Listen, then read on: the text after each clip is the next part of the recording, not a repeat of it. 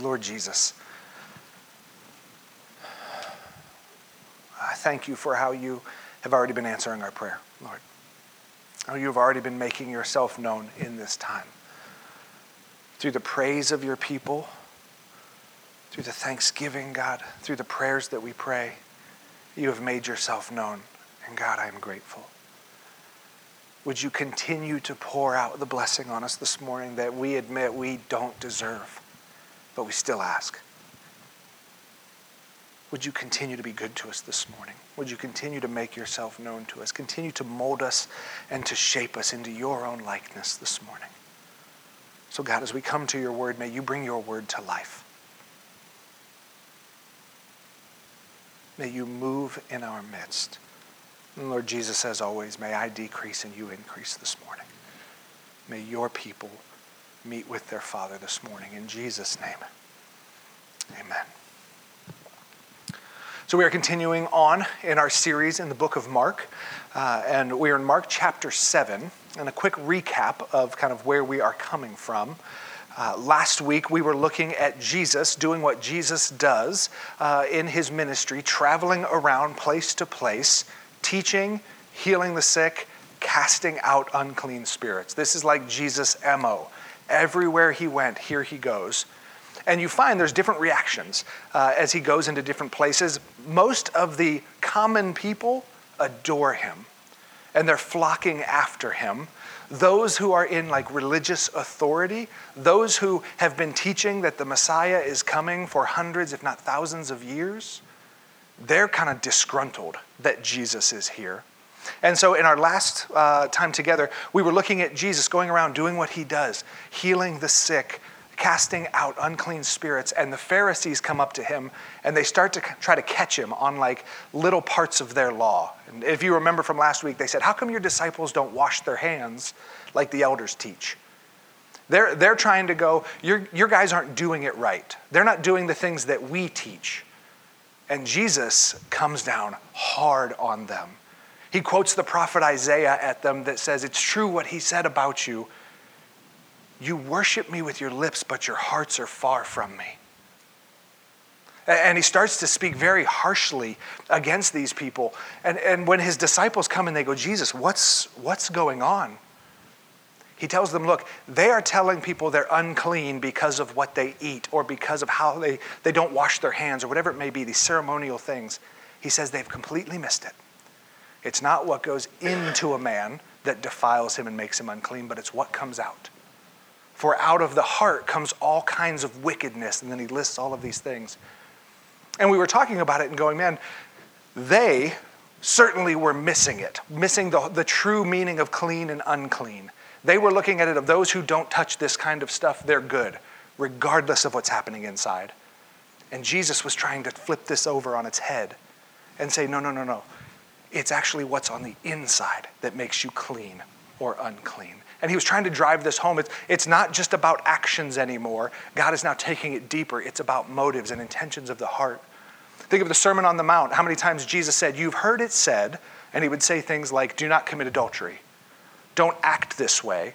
He says, but now I tell you, anyone who looks at a woman lustfully in his heart has already committed adultery.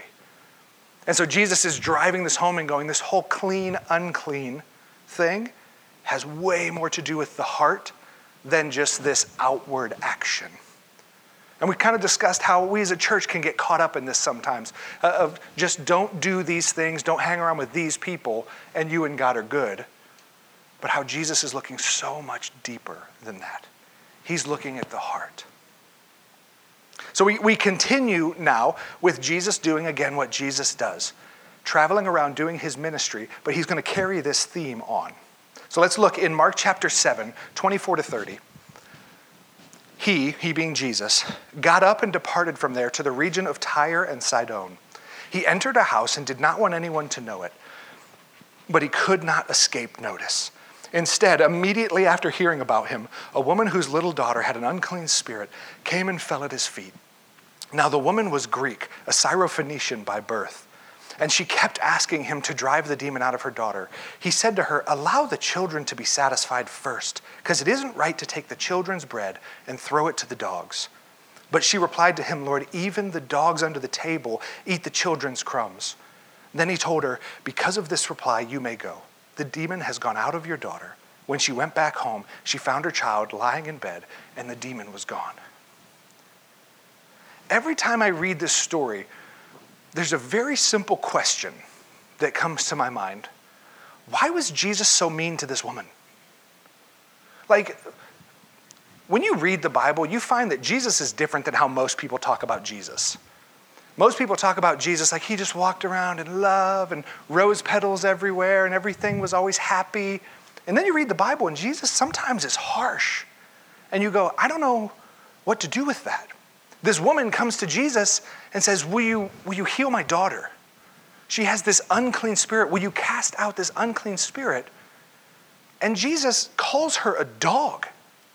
I don't know if you caught that. What? Why would he do that? That's not very Christian of him. Maybe he didn't know yet. Why would Jesus test this woman like this? I truly believe it was a test. As we looked at last week with the Pharisees, Jesus is all about bringing out what's on the inside. The religious at the time were all about keeping that in and just polish up the outside. Just act okay. It doesn't matter what's happening inside. Jesus was all about revealing what was happening with the heart. The Pharisees came and they said, your guys don't wash their hands. And he went, really? Your heart is wicked and evil and far from God. What's inside is what counts. And so when Jesus comes and he meets with this woman, and this woman is asking him, could Jesus have just gone, yeah, don't worry, it's done. Like, could it have just been that easy? She asked, he said, cool, good. When he does that, if he would have done it that way, it would have become about what it's become about before to all of those watching. Oh, Jesus healed someone he wasn't allowed to. Jesus healed an unclean woman, and it would have been all about that. But when Jesus goes about it this way, in what seems to be a little bit mean and harsh, when he tests this woman, he gives her actually exactly what she expects. Every interaction this woman would have had with a Jew up to that point would have been one of, we're good, you're unclean, stay away. You are a dog. You're not even as much of a person as we are. This was the way the Jews treated anyone that was a Gentile. That is most everyone in here. Anyone who wasn't a Jew, a descendant of Abraham, you were less than. You were on the outskirts. You were untouchable. Couldn't eat with you, couldn't talk with you in public, could never set foot in your home, whatever it may be. You were a dog. Jesus gives this woman exactly what she expects, and here's why I believe he did it, to reveal what was in her heart. Instead of just Jesus saying, yeah, fine, no problem, I'll be the hero of this story, he said, I've just revealed what's in their heart, and it was ugly. They're the ones who are supposed to be clean, but all that's coming out is unclean. Watch this. Here is this woman, a Syrophoenician at birth, meaning unclean from the day she was born. Let's see what's inside her. And what we see is a response of incredible faith. This unclean, untouchable, she gets it. She is accepted because what's inside is faith. And faith always moves the hands and feet of God. Look at her response, Jesus' response to her. Because of this reply, you may go. The demon has gone out of your daughter. It wasn't just, when he says because of this reply, it wasn't just because you got the words right. Because you recited the right words. You phrased it correctly, don't worry. Because of the faith that your response revealed. Because of what your response reveals about what's in your heart, go, your daughter has been made well. We hear this all the time from Jesus. Your faith has made you well. This woman's faithful response, the faith that was in her heart revealed through her response, healed her daughter. And look at this response. It's beautiful.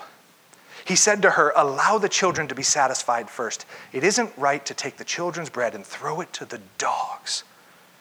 But she replied to him, Lord, even the dogs under the table eat the children's crumbs. Lord, even the leftovers of your power would be more than enough for what I need. You don't even have to bat an eye. Just say the words. You can keep moving. We don't even have to keep talking. Just drop some crumbs, and my daughter's good. The incredible faith of this woman. Much like the Roman centurion that we already read about, it wasn't this, come to my house, I need you to perform this great thing. It was just, look, you just speak the words, and it's good. This woman knew where Jesus is, things are different. If Jesus says my daughter is free, my daughter is free. Lord, just drop some crumbs. I don't even need a full meal. The leftovers would be more than enough for what I need. This is an incredible act of faith on this woman's part. Even to go to Jesus, because again, she knew the rules. By all accounts, Jesus shouldn't even have looked at her when she was talking. But she comes and she begs him. Much like the woman who had been bleeding for 12 years, if I can just touch the hem of his garment, I'll be made well. This woman knew, man, if I can just get a second of his time, if I can just catch a couple crumbs that fall from the table, my daughter will be made well. And because of this woman's faith, Jesus responds. Jesus will always respond to faith. Always respond to faith. Faith is the conduit to the power and presence of God. It is our faith that actually connects us to the power and the presence of God. We're going to talk about this a little bit later. It's not that if we have faith, if we believe hard enough, God, like it twists his arm and he has to do what we want. But our faith that God is able is what allows us to experience his power and his presence. With a lack of faith, it says in Hebrews 11:6, it is impossible to please God without faith. Without faith, there is no connection. But when the faith that's in our heart, like this woman, is exposed through our asking, we receive power and presence of God. No faith, no power and presence. Great faith, great access to power and presence. What about where most of us live? A little bit of faith. Jesus covered it. Matthew 17:20, we know this. For I assure you, if you have faith the size of a mustard seed, you will tell this mountain, move from here to there, and it will move. Nothing will be impossible for you. Jesus isn't going, look, you got to be like some monster of the faith in order to see me move on your behalf. He goes, I will take what little you have and I will make it enough. He wasn't saying, you could have more than that, but you just chose to have a little bit of faith. He's going, sometimes, Jesus, this is all I've got. I don't know how this works.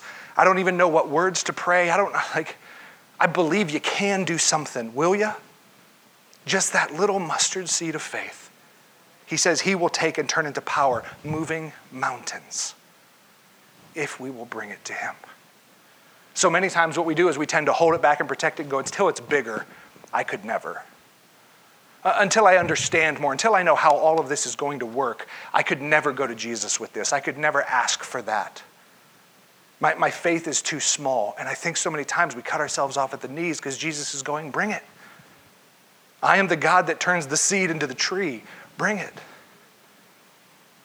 If we will take our little bits of faith to him, we will see mountains move. Hebrews 11:1 tells us what faith is. And it puts it like this. We're going to look at two different translations. The Holman Christian Standard Bible, which is the one I've been preaching from, says this. Now faith is the reality of what is hoped for, the proof of what is not seen. I love this translation, especially the first half. The reality of what is hoped for. The things that Jesus has promised, I believe are reality. I believe he can really do. I believe he really desires to do. My faith is taking those promises of God and going, Lord, if you want to move in that way, I know that you can. It's a reality if you say it is. The proof of what is not seen. The ESV says it like this. Now, faith is the assurance of things hoped for and the conviction of things not seen. I can't see it yet. The Lord hasn't moved the mountain yet. But I believe through faith that if he says it, he'll do it. It is a reality just waiting to come true.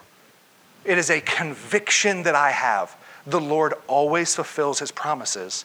And so I'm going to ask expecting for him to move. This is the definition of faith. And this is what we see in this woman who comes to Jesus and gives an incredibly faithful response. I believe you can. I believe you will, otherwise I wouldn't be here. Just drop some crumbs and it's done. Jesus speaks the word. She goes home and finds her daughter free from this evil spirit. Because of her faith, she experiences the power and the presence of God. Is this making sense, church? So let's keep going. Matthew 7, 31 to 37, continuing on in the story. Again, leaving the region of Tyre, he went by way of Sidon to the Sea of Galilee, through the region of the Decapolis. They brought to him a deaf man who also had a speech difficulty and begged Jesus to lay hands on him. So he took him away from the crowd privately. After putting his fingers in the man's ear and spitting, he touched his tongue. Then looking up to heaven, he sighed deeply and said to him, Ephphatha. That is, be opened. Immediately his ears were opened, his speech difficulty was removed, and he began to speak clearly. Then he ordered them to tell no one, but the more he would order them, the more they would proclaim it. They were extremely astonished and said, he has done everything well. He even makes deaf people hear and people unable to speak talk. We're going to work through this story because it is such a cool story. But I want to start at the beginning, the part we normally skip over. Again, leaving the region of Tyre, he went by the way of Sidon to the Sea of Galilee through the region of the Decapolis. Any of you ever been to those places? Me neither. I tend to read those and just kind of go, cool, and move on. But there is something unique about this place that he's going. Chris, put the map up there for me if you would. I don't know if you guys can see this very much. But this is Jesus through the last couple chapters that we've been looking at, kind of going back and forth across the Sea of Galilee. All those times he's on the boat, walking on water, calming the storms. That's them. He goes up to Tyre on the top. That's where he meets the woman who was just healed. And then on his way back down through Decapolis, down here, this is where this miracle takes place. Here's something cool about Decapolis. We heard it mentioned in Mark chapter 5, if you remember this at all. There was this, they call it the demoniac man. The man who was in the rocks cutting himself and screaming out at nights. They had tried to bind him, but he kept breaking the chains. Do you guys remember this man? Jesus comes upon him. He casts out the evil spirits, and it says there's so many, they call themselves just legion. They go into the pigs run into the water and die. All the people of the town come out. Do you remember what they say? Hey, Jesus, thanks, that was really cool. No, you gotta go. I don't know what the heck that was, but you gotta go. All except the man who was healed. He comes to Jesus and he says, please, let me follow you. Let me go with you. Pick it up in Mark chapter 5, 18 to 20. As he was getting into the boat, the man who had been demon-possessed kept begging him to be with him, but he would not let him. Why? Why wouldn't Jesus let this man follow him? It seems a little weird. Instead, he told him, go back home to your own people and report to them how much the Lord has done for you and how he has had mercy on you.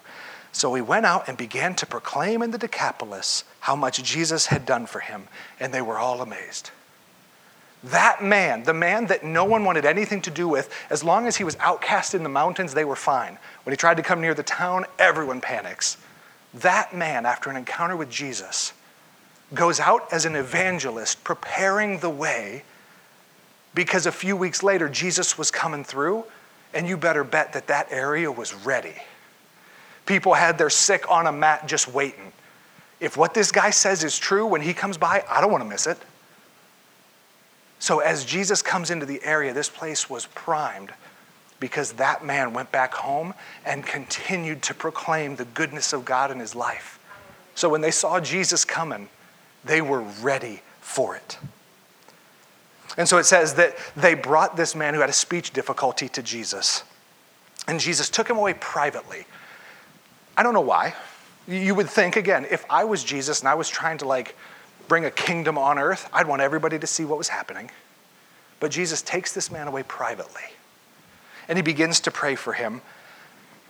And he puts his fingers in the man's ear and then spits and then touches the man's tongue and then says, be opened. Think about that. Jesus' fingers had to taste like earwax. You know what I mean? when you really think about it, it's a weird thing.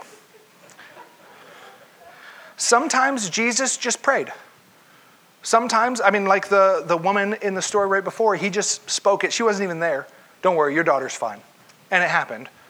Sometimes he puts fingers in ears and touches tongues and spits in the mud and makes little cakes and put it on eyes. And sometimes there's a blind man, he puts his hands over his eyes and he prays for him and he goes, how'd that work? And the guy goes, everyone looks like trees. And he goes, okay, round 2. And he prays a second time and then the man is healed. Why? Let me be very clear. I don't know. It seems weird. The beauty of it for us today is to know that there is no formula that we have to memorize. There is no do it this way, speak only these words, stand on one foot, recite this, and maybe God will move.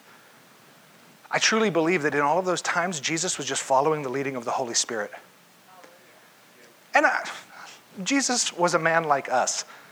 He was 100% man, 100% God. Something we've never seen before and we'll never seen since. But he understands what we go through. I have to believe in the Holy Spirit was like, put your fingers in his ears. Huh? Come away privately. I don't want anyone to see this part. Maybe that's why. I don't know. But Jesus was following the leading of God. He would say later in the book of John, I only do what I see the Father do. I just follow the commands of God. That was Jesus' whole kind of life code. What God says to do, I do. And then he calls his disciples and says, go do what you've seen me do, which is watch the Father and do what he says. So I don't doubt that the Holy Spirit said, hey, put your fingers in his ears. Now touch his tongue and spit. Okay. Jesus, being the most faithful person we've ever met, acts in faith. He says, be opened, commands it. And immediately the ears were opened and his speech difficulties removed. He began to speak clearly. I love that at the end of this story, when the people just proclaim, he does everything well.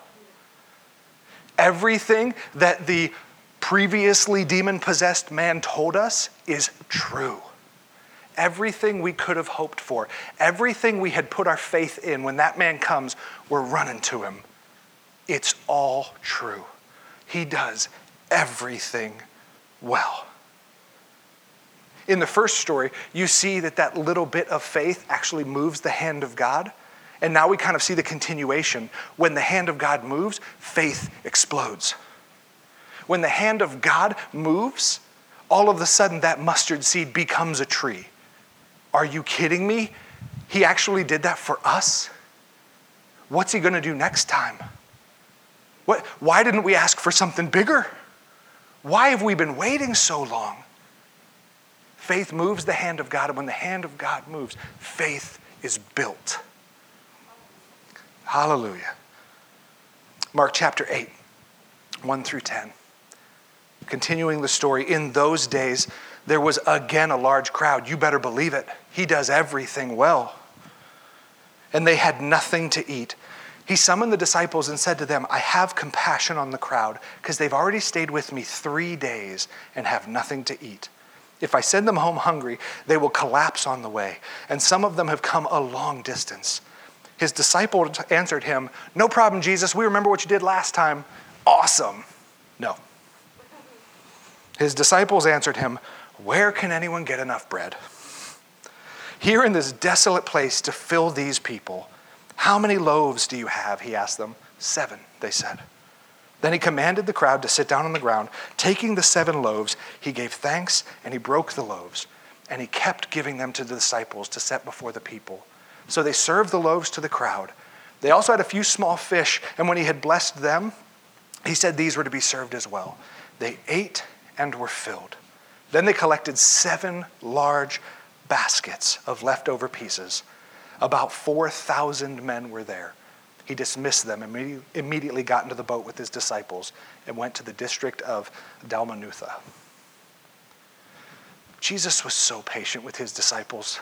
At some point in time in this 3 years, I would have been like, you guys are fired. I'm starting over. Legitimately, 4 weeks ago, I fed 5,000 men. We talked about 20,000 people, ballpark. We have less than that here now. And you guys are like, we don't have enough bread. Like, he's so patient with them. Like, that's why he's God and I'm not. I would have been like, all right, maybe Peter can stay. He at least got out of the boat. The rest of you are dismissed. In this 4,000, there's got to be 11 guys that will get it better than this. But Jesus walks patiently with them. I try to give the disciples every benefit of every doubt because I'm not smart. And so, I get it. They mess things up. I don't get this one. I mean, legitimately, it's a month ago. And you missed it again.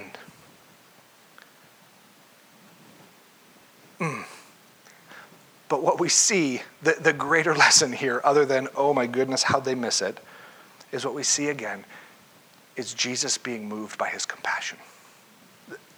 Verse 2 says this, I have compassion on the crowd because they've already stayed with me 3 days and they have nothing to eat.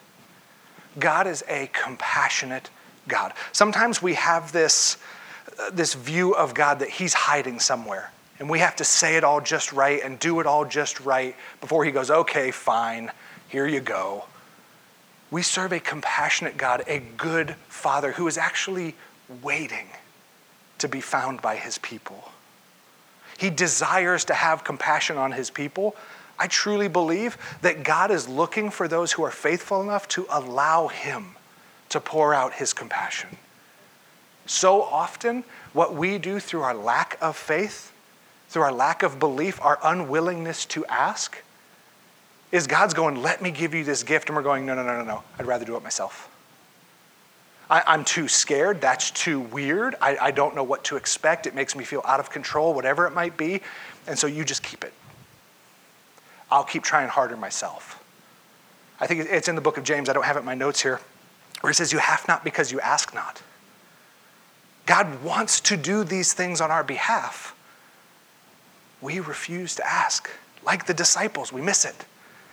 We have seen God do amazing things. For those of us in here who are followers of Jesus Christ, we have seen him bring us, myself, from death to life.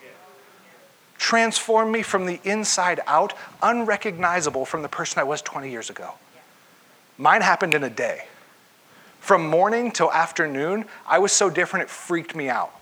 I went to the only church that I knew of and literally panicky, you have to help me. Something's different and I don't know what's going on. We have seen God work miracles like that, yet we hesitate to ask for more.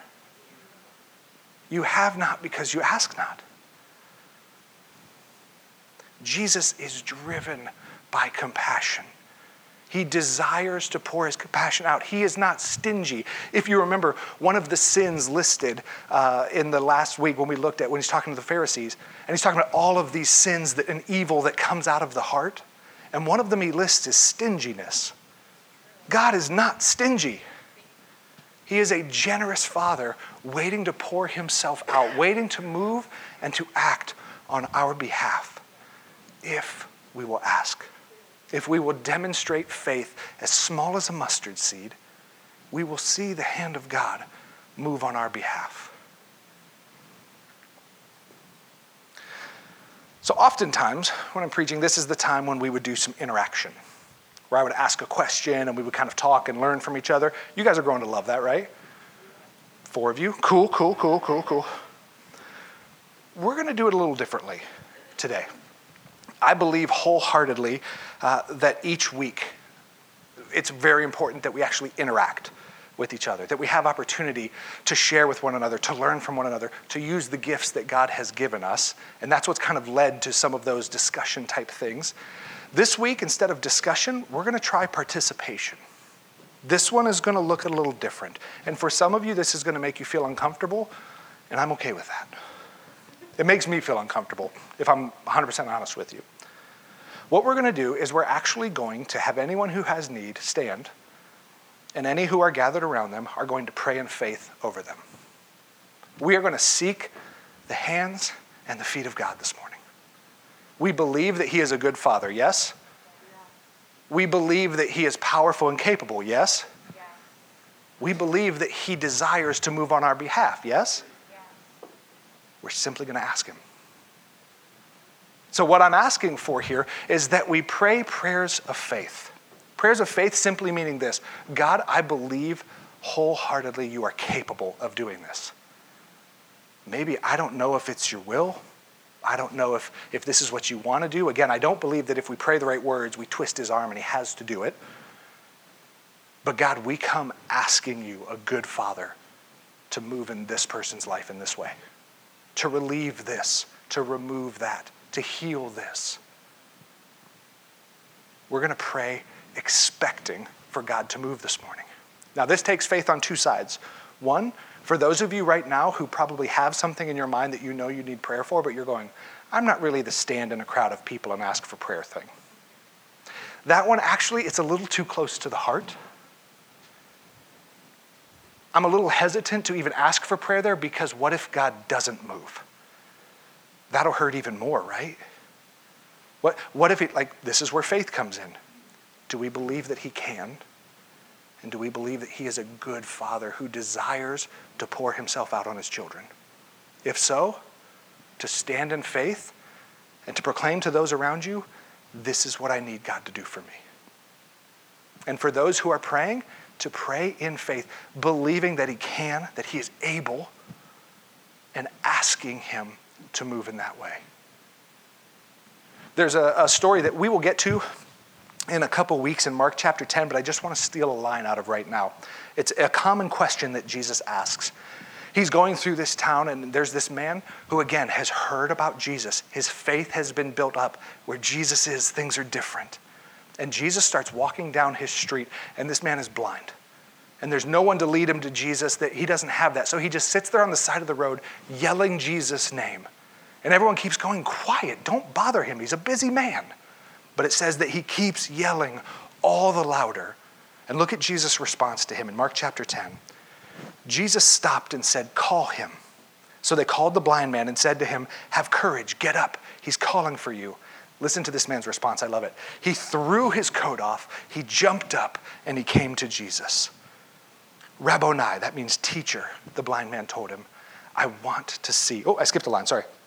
Jesus answered him, what do you want me to do for you? Rabboni, the blind man told him, I want to see. Go your way, Jesus told him. Your faith has healed you. And immediately he could see, and he began to follow him on the road. We'll get to this story in more depth in a couple weeks, but are we ready to throw off the coat, to jump up and run to Jesus, to show that kind of faith? Because here's a question that Jesus asks often in Scripture. What is it you want me to do for you?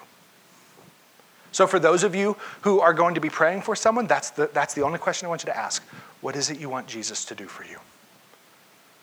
And then we're going to pray in faith. Here's the thing. I don't believe that Jesus always says yes. He is God and I am not. He has the ability to say no. What you're asking for is not actually what's best for you. I have a different plan instead. I don't believe Jesus always says yes, just because we prayed faithfully enough. But I do believe he desires to say yes far more than we've been asking. So we simply want to come to him this morning. What is it you want Jesus to do for you? And we're going to come in faith and ask him to move on your behalf. Here's the thing I can guarantee. Even if Jesus would say no to our specific request, our faithful response is going to cause him to move on our behalf. It may be in a different way. We are simply asking him to come and to move. Does this make sense, church? You guys ready? Remind them about listening. So that what do you want to You do it. Oh. Okay, well, so the conversation usually involves people speaking. So when we come to this, like what someone can use for that, if it's really not knowing immediately how to pray, it's hard to say, okay, do this.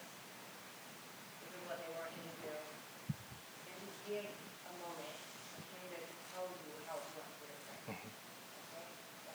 Yeah, thank you. Yeah, and there are some of you in this room that are more practiced at this, that are more comfortable with this. Lead us. I will tell you guys wholeheartedly, I'm somewhere in the middle of the pack.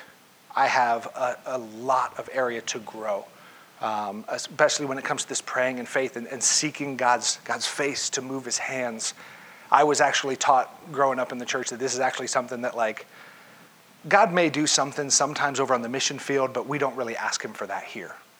And it was very much downplayed, and so I don't come from a place of strength. I got this nailed, come follow me, church. I'm with you guys and just going, I don't know what to pray. I come into a lot of these going, man, Lord, do you even want to do that? Like, I don't know. And I ask him. The key being, wherever I feel like he leads me, I'm going to pray it faithfully. I'm going to pray boldly and trust him to move. Even if we make mistakes and we pray the wrong way, he's bigger than that. He's got us. So let's learn together, church, okay? Yes, okay, good. So, time to put our money where our mouth is.